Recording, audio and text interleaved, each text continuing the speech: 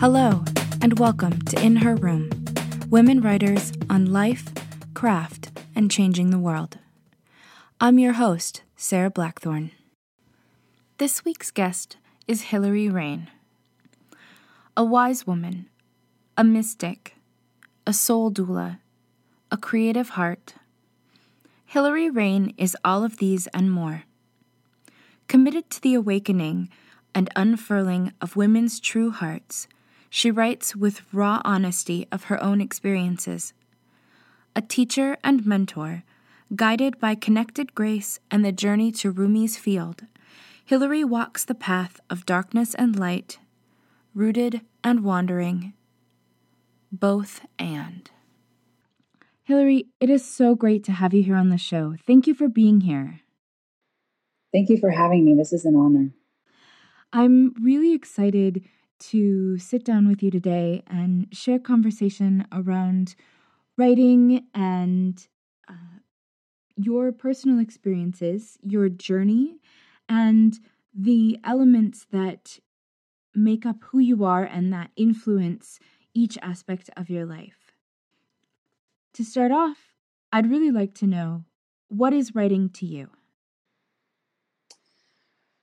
Writing is so many things, but what a consistent thread through my entire life and my journey with writing has been my way of making sense of life, making sense of my journey, my emotional journey, my soul journey, the shadows that I go through, the shadow side of life, all of it. It's my way of processing life and putting it forth, and in a sense capturing it the way a photographer will catch a portrait or an image that is so moving for them. Writing is my way of endeavoring to make sense of things and to ask questions and to allow those questions. And sometimes I find as I write, the answers will just flow through right behind those questions. And other times I find that more questions arise. But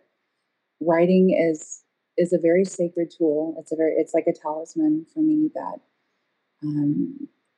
enables me to put life and put things that I'm thinking about or going through or observing or wondering into a space that feels very safe and sacred to me and gives me freedom to be messy, be vulnerable, be tender, be wild, be silly, be playful, be joyful, and really explore. I call myself a wanderess, and I really find that through writing, I have a vehicle for that. So that would be my quick answer. My experience of your writing is that it is very much that and so much more. When I read your words, I am taken on a journey with you, and I think that takes a really special kind of connection to words and language, but also to the energy and the pulse that is creativity and that circles around us in everything that we do. You often write of and refer to yourself as a mystic. And I'm wondering if you could tell us a little more about what that particular meaning of mystic is for you and how that influences all of the work that you do. Yes, when I write about and refer to myself as a mystic, for me, it's being one who dwells in that space of both and. It is both dark and it is light. It's not the either or, the it's not the polarized way of looking at life. It's one who, for me, is willing to hold the paradoxes in both hands and allow them I call that space for me Rumi's Field. It's you've probably seen it, and I share that on Instagram, on many things that I've written. And Rumi has this quote that says, and I may mangle this quote just a little, but out beyond right doing and wrongdoing, there is a field. And that field is where I endeavor as a mystic to hold my life, to hold my art, to hold my creativity and my writing, and just allow the paradoxes, allow the questions, allow the light and allow the dark, and not look at them inherently as good or bad, and just put myself in a position of humility and grace and willingness to learn from each. Um, that to me is what my mystical life looks like. And as an artist, as a creative, as a writer, I would say that field is where everything that I bring forth comes from. Hmm. I do love that Rumi quote. It's I think it's a way of not just meeting others in a place of compassion and understanding, but also meeting ourselves and remembering that there is a place that is not our successes or our failures, but is something more than that and something beyond. To be able to find that compassion with ourselves, to go into that space and say, yes, I've made these choices, and yes, I have these understandings, and there is also this space for more. Absolutely. And you mentioned compassion. Compassion has been such a strong theme for me, both towards myself and also looking for ways that I can present that and put that forth for the world. But being as a mystical person, holding that compassion for myself, being both spirit and flesh, having that internal angst of I have this really soft, tender side, and then I have this really fiery, you know, wandering side that I feel both rooted and home, and I also feel wandering, and I feel so far from home so many times. And so holding that paradox within myself can be really hard. And so learning to look at my life and look at myself with compassion, and then hopefully radiating that outward and through my writing, through the work that I do, that's the pulse of who I am and what everything I do comes from and is for. So thank you for touching on that compassion, because it really is a strong theme that I am taking up and trying to incorporate in so many ways. Mm-hmm. You have many projects and strains and connections that flow in and through your work. You are the editor and creative director of Annapurna Living, and you also collaborate with Mandy Stewart and the Wild Mystics. You have a course through the Wild Mystics coming up called Blushing Wild, which is uh, something that always makes me smile when I see it come out into the world and hear it being created. I'd love to hear more about what that course is for you and maybe a little about how it came to be. Absolutely. Yes, Blushing Wild is very, very dear to my heart. And for us, there's a little bit of backstory to how Mandy and I came to bring Blushing Wild together. And we started with as a very mystical and very dark experience, a course called Into the Dark Night, which is all about the dark night of the soul, and it's very, very intense. It's it's dark, it's hard, it's not pretty, it's not easy, and um, that journey, it was in the dark place as we really allowed ourselves to be pressed up against what we find is either the hardest things that we've had to face in our own lives, whether that might be rejection from others or whether that might be betrayal or our own choices, whether we might be struggling with faith or spirituality or sexuality or just different elements and aspects of our own personal lives that other people may not get and other people may condemn us for or have strong opinions about and really try to control or manipulate behaviors and outcome in order to make it more comfortable for them. And so it was through this journey in the dark night that we realized, and Mandy was the first to vocalize it, the dark night is always sexual. There's always an erotic element to it. And what if we were to explore this sexual nature or this erotic element that is allowed and arises and that we don't shy away from as we go through that darkness. So that is where the seed was planted. And so once we completed that journey, Blushing Wild really was the natural next step. And so everything that had started sprouting and going through our minds in the dark night, we decided to just really sit down and explore it with Blushing Wild. And so Blushing Wild is it's playful and it's sensual. It's so sultry, and we have a lot of prompts that are designed to help awaken that nature or explore it and deepen it for those who for whom it's already awakened. And we talk about the chakras and different elements of the body, and uh, it's very blushing.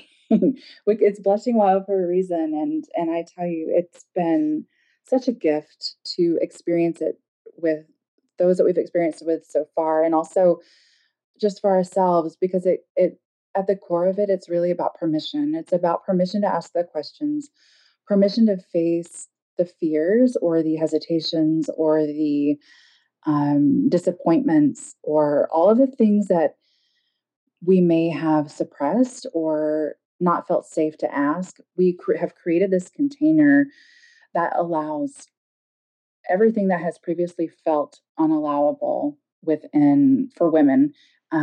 It's a course that is designed specifically for women. So um, through this container, we just we become free, and that really is what ultimately I would say it's about, is becoming free and becoming a home for ourselves, realizing that we're already home in our own bodies and our own souls, with our spirits, and just having a chance to explore that and explore the erotic nature that is underneath and within us. So I think it's so important to create that space and create that container in ourselves. I know that for myself, and I think also for you and for many others, there is a deepening of our writing and of our stories when we allow for that fuller expression and that comfort of home in our own skin and in our own bodies that have been uh, poked and prodded and pushed and pulled in a million different directions by everything and everyone around us, to have that opportunity to come into our skin completely and to tell our stories from that place of deeper integration. I I think that's just such a critical part of our journey, particularly as women and writers, to find that space and to create that space for ourselves. absolutely. And you would be surprised, maybe not you, but a lot of women are surprised to find that over time, as life has happened, as relationships have happened, as years have gone by, we lose sight and we forget who we are really underneath all of it. We forget even simple things like what we like. When you're a child and you're sitting with your friends, you remember those questions like, what's your favorite color? What's your favorite fruit? What's your favorite song? And over time, I think even just those beautiful, pure, basic truths about ourselves get overshadowed by all of these things that we're supposed to be, or we're told that we're supposed to feel or like. And a lot of it is about returning to that place of remembrance. And I love how Clarissa Pinkola Estes, who wrote Women Who Run with the Wolves, talks about remembering as the process of putting our members back together. And that is, Blushing Wild is definitely something that we've created to help do that. Um, but absolutely. Mm-hmm. And speaking of coming back into our bodies and remembering, you're also working on currently a project called Body Stories. Yes. And I think that that really comes into play here as well, as another branch of this journey. Oh, absolutely. Yes. Body Stories makes it's such a dear project that I'm working on. I'm so excited to complete it and launch it. There is a quote that I have, and if it's okay, I want to read this quote that is actually and part of how I describe Body Stories, but it's written by Warshan Shear, and she wrote, essentially, if our secrets are secrets because we're told to be ashamed, that we must share them. There is no shame in being sad or struggling or trying to heal. We are all desperate, depraved, and sacred. We're all terrible and brilliant.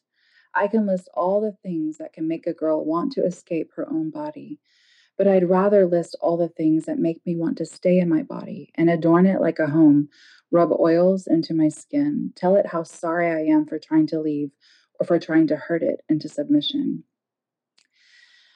And for me,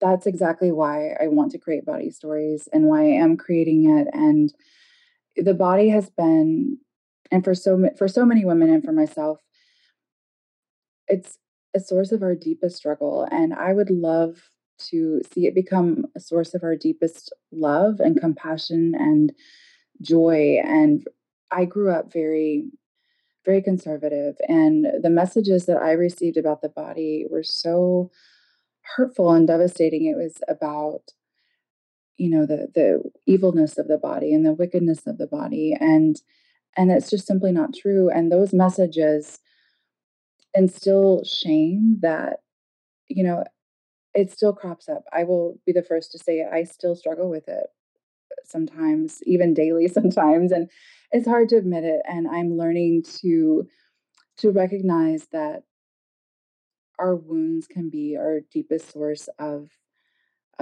healing, both for ourselves and for others. And that's why for Body Stories, I have this concept that if we are able to listen to our bodies and listen to all of the stories that are packed within us as writers, as creatives, as artists, then when we can sink down into our bones and when we can truly listen to our heart and listen to our gut instincts and listen to the all of the ways that our bodies receive information, through our senses, through our skin, through our eyes, through all of these beautiful gifts that we hold within ourselves. To me, that's what makes our work as writers so raw and so real and so true and relatable. And that's what gets that me too from someone who reads something that we write. And that's what establishes that sense of I'm not alone. And I think as a writer, ultimately that's probably it. I mean, it almost sounds too simple, but for me, I think that that's behind everything that I do is just to communicate that we're not alone, and we don't have to go alone. We can do this together, and we can reach out, and through our words we can squeeze someone's hand, and we can draw them close into an embrace, and we can be tender, and we can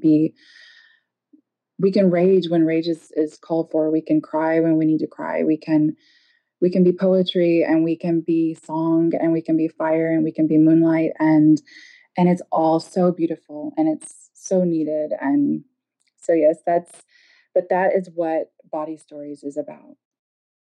Mm. It's so important, and I'm so excited that you're doing this work, because we not only need to remember where we come from and where we go, but that home is always with us. Yes. And that we always carry home. Yes. In our skin and in our hearts and in our words and in our souls. I'd love it if you would share something that you've written for us.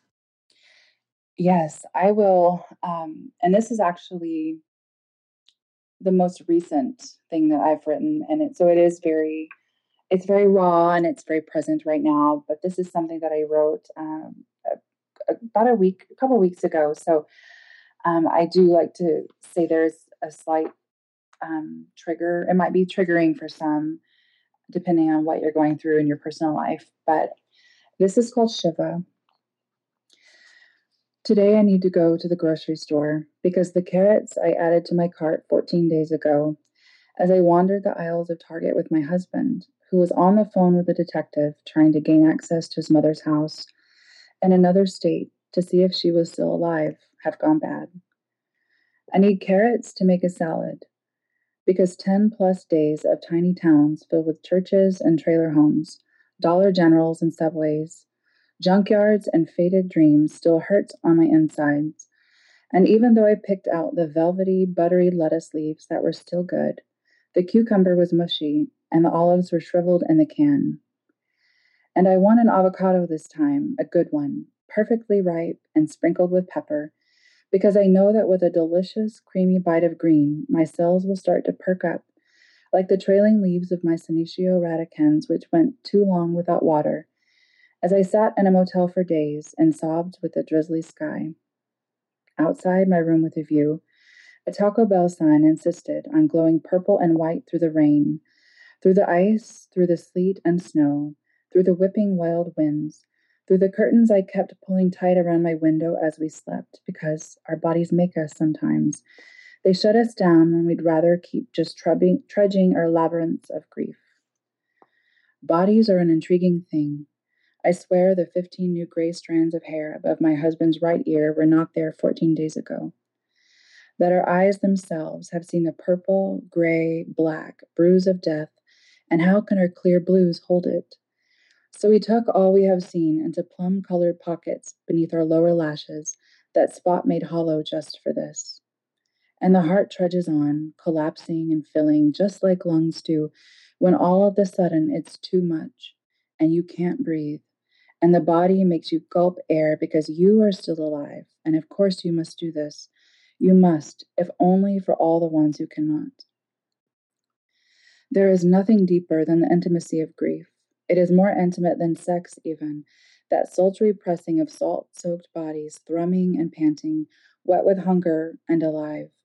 There is nothing more intimate than witnessing the Shiva of penance, the way the body tangles itself into knots tucked into the curve of the neck, or hidden like a golf ball beneath the shoulder blade, the way the body stoops and sags and falls, yet still carries on in rhythm and shock, going through motions required of you when the voice on the other end of the line says the word autopsy, and it just might break the spell. Almost, because really, each day's helping of mundane and surreal endlessly unfolding like a pack of tissues that are all wrapped around each other. How do you escape the spell of that? Here, just hold the bag, I'll empty the fridge. Mundane, surreal. Replacing a burned out light bulb above the garage door. Mundane, surreal. Selecting an urn from Amazon Prime to ensure next day delivery to the middle of nowhere. Mundane, surreal. Calling to reconnect the electricity which had been disconnected for non payment because, well, how can you pay your bills when you're dead? Mundane, surreal. Calling to have the guy who shut off the water because the woman who lay dead on her floor in her house at the top of the hill couldn't make a payment on time, to come turn it back on so we could then clean up the house at the top of the hill, mundane and surreal. And then the wake of rage, mine, towards someone who would go and do this, leave life and leave life with us, the remains of it, tucked into bags and boxes and closets, stuffed with papers and stupid shit that all reeks of sonomas and air fresheners and clings to my hair, my body, the inside of my car, and my man. Towards this woman who once told me that she hadn't drank water in 17 years, who birthed my love and left him with piles of clutter, the hardest decisions to make, and growing gray headed loss. 10 days ago, he gathered up the pink towel the detective or coroner or someone grabbed off the door of her bathroom shower and placed down to soak up the carpet where she lay for 2 months in another state alone, like no mother should ever have to do. And he stuffed it into a big black garbage bag, like no son should ever have to do. Today he writes the obituary for his mother and sends it to me. Any ideas on this? Today I write a list, candles, get pictures for the service. We need body wash. I will get him the lavender plant he wanted from Trader Joe's, and I will walk the aisles in a labyrinth of rage and tenderness and grief, like after we watched the funeral director slip her death-bruised body into a healing womb of fire and sat beside her for a little while, outside the room, as she burned. And then we walked the aisles of Lowe's in northern Arkansas, and men in red vests asked, "Finding everything okay?" in helpful tones, with smiles, while we waited for her ashes to cool and looked for a mantle to hold her. Mundane, surreal. Today I will make a salad filled with every color, rich velvet kale green, carrots the shade of a warm evening sun, sweet butter lettuce and avocados the color of spring, crisp purple slices of cabbage, nuts the color of earth. On the side, I will add some juicy raspberries because they are my favorite, and blueberries for him. I will taste life. I will feed my husband life. What else is there? Hmm. Thank you. Thank you. I'm curious if you, as a woman who lives deeply connected and a very spiritual journey, I'm wondering if you have any creative habits or personal rituals around creating that you would share with us. I I do actually, and I allow myself to be present in the moment.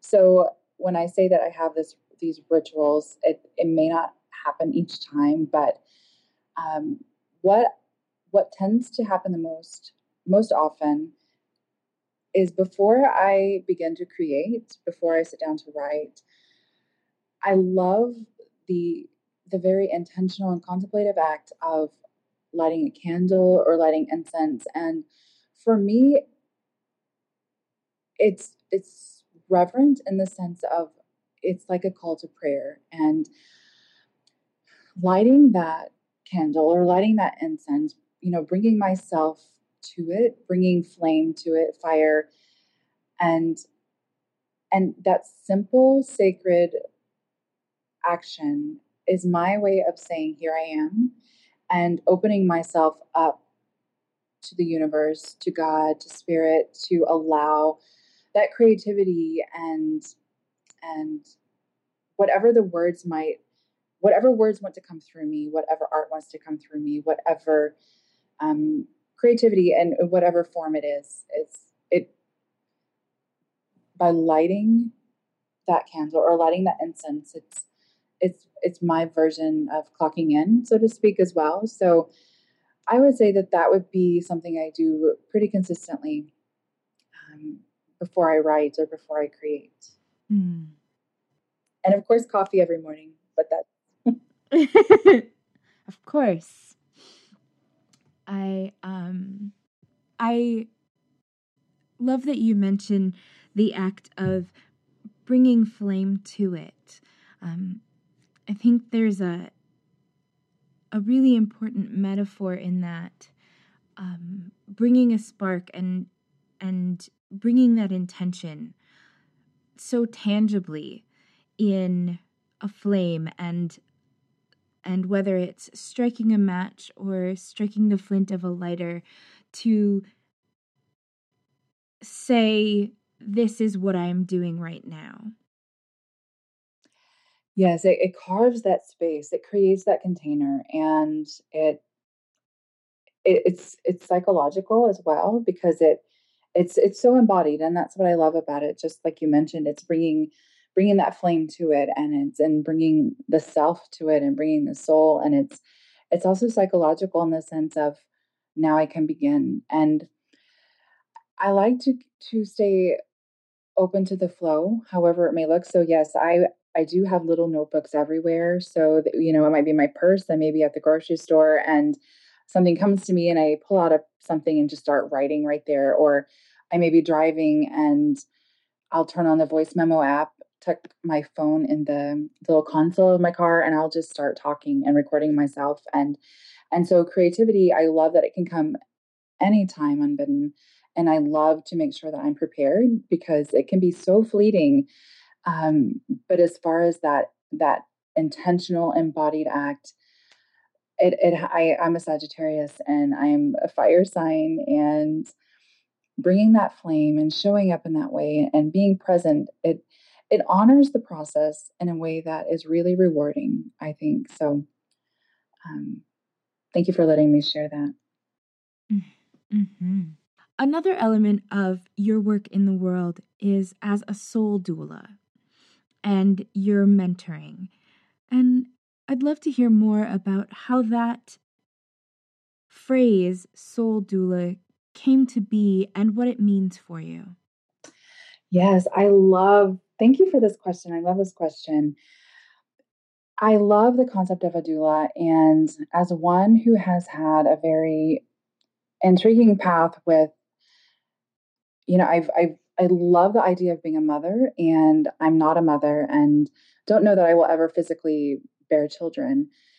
But I love that in addition to having that maternal nature within me, I love more than anything the idea of sitting in that holy space as life begins. And to be a doula is for me being one who sits alongside someone who is doing the labor, who is raw, who is bleeding, who is crying, who is experiencing all of the emotions and all of the embodied sensations of giving birth, the darkness of it, the salt of it, the sweat of it, the the fear and the rage and the wildness of it, and witnessing, being a witness to that, and being right there with a soft washcloth and a tender hand and a mirror, just to be able to say, look how amazing you are. You are doing this. You are bringing forth life. And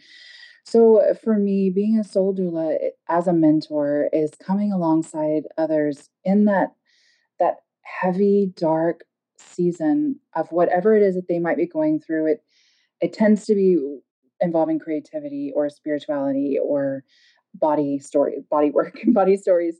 Um, but being able to come alongside and just be that witness, be the one who holds the mirror, who offers that tenderness, who asks the questions to help them dig into the answers that they hold deep within. That is what the term soul doula means for me. And that is what is such an honor for me as a witness for other people, for their journeys, for their stories, for their labor, for the life that they bring forth.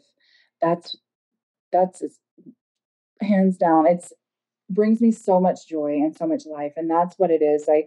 The women that I work with are hungry for that. They are ready to live awakened lives, to move through move through the shame and move through the old stories, move through the old myths that we tell ourselves, that hold us back, or that we end up believing without realizing that we believe, but that ultimately don't serve our lives or serve our purpose.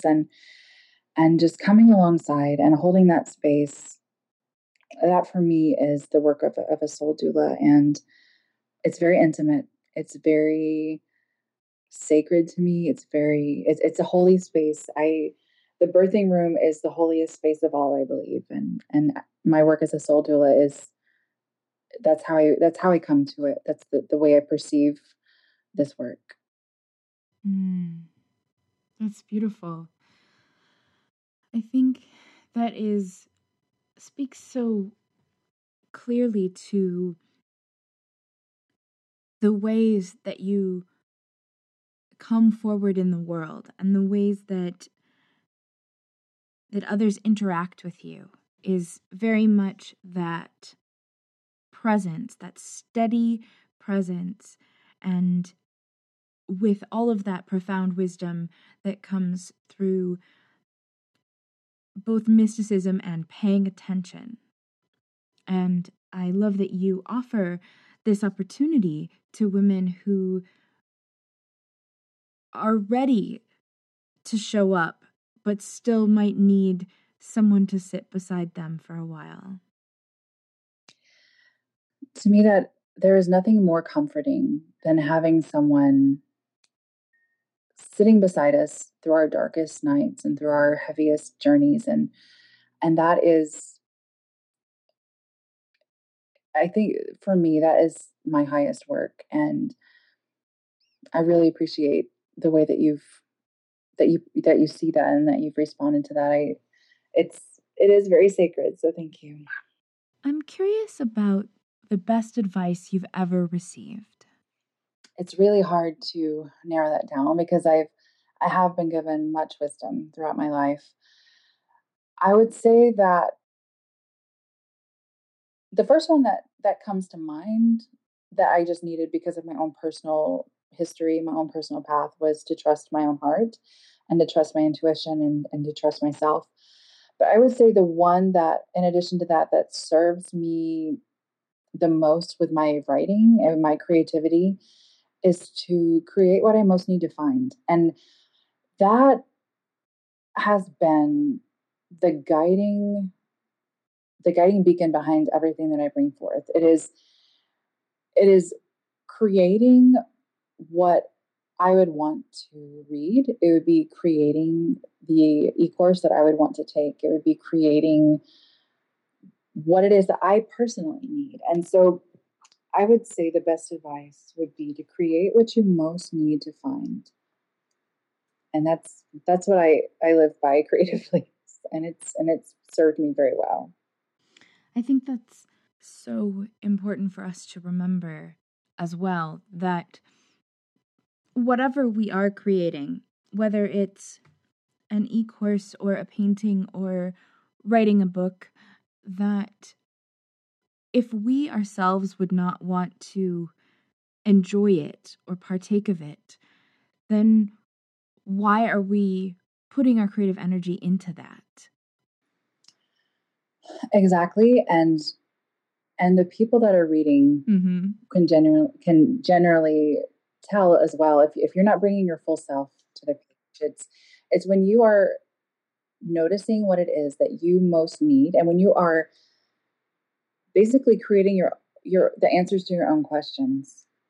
That truth that you are bringing forth is what resonates most with those who read. I truly believe that. And one way that I explain this concept is through the idea of a children's book that you may have read when you were little. And I definitely, it's one that I loved, and it was called Harold and the Purple Crayon. And what I love about that story is that Harold took his purple crayon and he created everything that he wanted to see.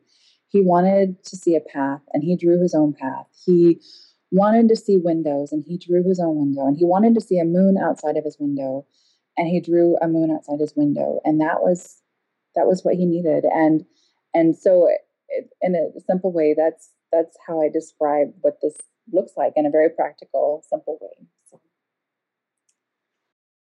I think that's a great reference point.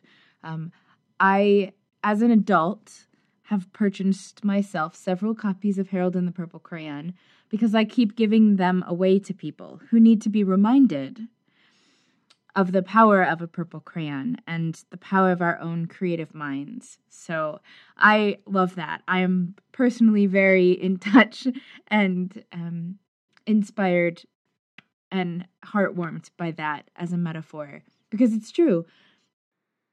Absolutely. So from here on out, that's what we're doing. We're creating moons outside our windows. I love it. I would love to give you a chance to share with listeners directly a piece of your own wisdom, to speak to the heart of anyone who might be hearing this podcast and our conversation, to invite them into the circle. Such an honor. And I feel very humbled because everything that I do is a work in progress. And, I make it up as I go. I learn something new every day. And so I'm very humbled by this request. And so I will come back to what I continue to, the path that I continue to follow for myself. And so that is what I will share. And so for me, it really, especially as a writer, all about finding your own voice and following your own heart and listening to your soul voice and really inviting your soul to become fully embodied in your body and in yourself and in your home and in your world, however she chooses to, and just know that you can find truth within your body, you can find truth in your intuition, and you can find truth in your tears. And I think that following each of these elements will inform and deepen everything that you bring to the world. And whether it's to the world at large or even to your own secret worlds, as you write in your journal or as you share with those closest to you, just stay true to your own voice and invite your voice to come forth. And there are so many times that I'm surprised what comes out. Things that I don't even expect. I can sit down and start writing one thing, and by the end I'm in tears and writing something completely different. And it's, if we're able to be present with ourselves despite any discomfort, being willing to be in that place of feeling uncomfortable and inviting ourselves to show up anyway, I think that is where we really show up brightest in the world. And that's when when our voices start to resonate with others. And it's a work in progress. I have to do this fresh, brand new every day. And um, it's very simple, but it's very powerful. And so if there's anything that I would leave and want to share right now, it'd just be that, follow your voice, follow your heart, follow your soul, trust your body, trust your intuition, trust the stories that are inside you, trust what your body is crying out for, trust your hunger, trust your cravings and your longings, and allow yourself to dwell in those places. Bring yourself to Rumi's field. Look at everything through the both and concept of dark and light, of mystery and all that you know. And so much of our work as a writer is moving through mystery and trying to reconcile it in our everyday lives. So that would be my sermon. Thank you.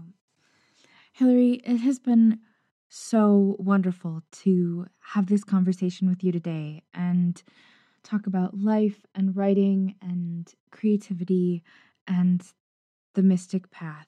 I'm so grateful that you said yes and are here with us. Thank you, Sarah. It's been a pleasure. And if listeners want to learn more about you and your work, they can find you at your website. Yes. At HillaryRain.com. Thank you for being here. Thank you, Sarah. You have been listening to In Her Room, women writers on life, craft, and changing the world.